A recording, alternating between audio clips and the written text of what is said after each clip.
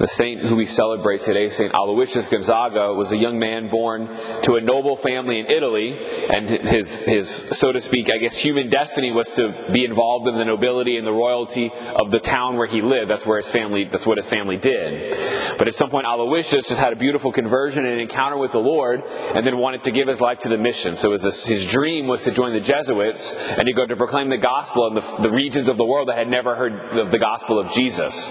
So he went to Rome and began his studies to join the Jesuits and to be ordained a priest, to be sent out on mission. But while he was in Rome, there was a plague that broke out, and St. Aloysius, while caring for the people of the town, ended up contracting the disease and would end up dying. He died at age 23.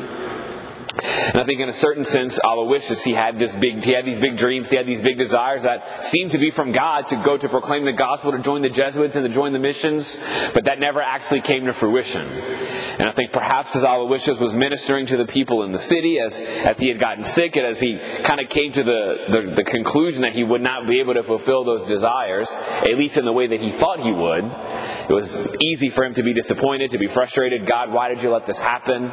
He had his way that he thought he was going to give his life to the Lord.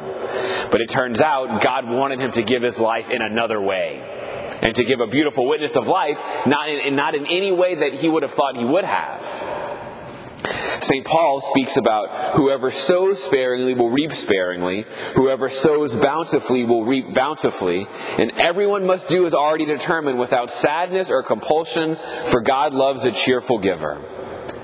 Whatever we have that we desire to sow, God's invitation to us is to give it generously and in the way that He calls us to let go of the expectations of how we're supposed to spend our days, to let go of the expectation of what we think we ought to do with the gifts that we have, the ways that we can share it. He invites us to let go of that and to focus on, okay, God, what are you inviting me to? How do you want me to live my life? How do you want me to give witness to your Son?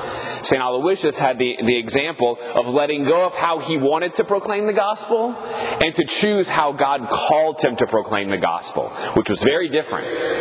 And we see, as he did that, he gives us a beautiful example, and he actually attained the mission that God had called him to.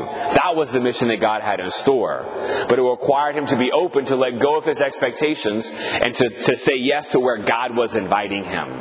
I think as we do well to take his example, to let go of maybe perhaps the ways that we want to proclaim the gospel, the ways that we want to live, and to ask God, give me the surrender and give me the trust to say yes to whatever it is that you are calling me to. Because it is only in saying yes to God that our hearts find true joy and true peace. It said God loves a cheerful giver. The cheerful giver, the joy that we receive in giving, is not because we're accomplishing our desires, but rather we're accomplishing His for us. May we say yes to His desires for us today. Amen.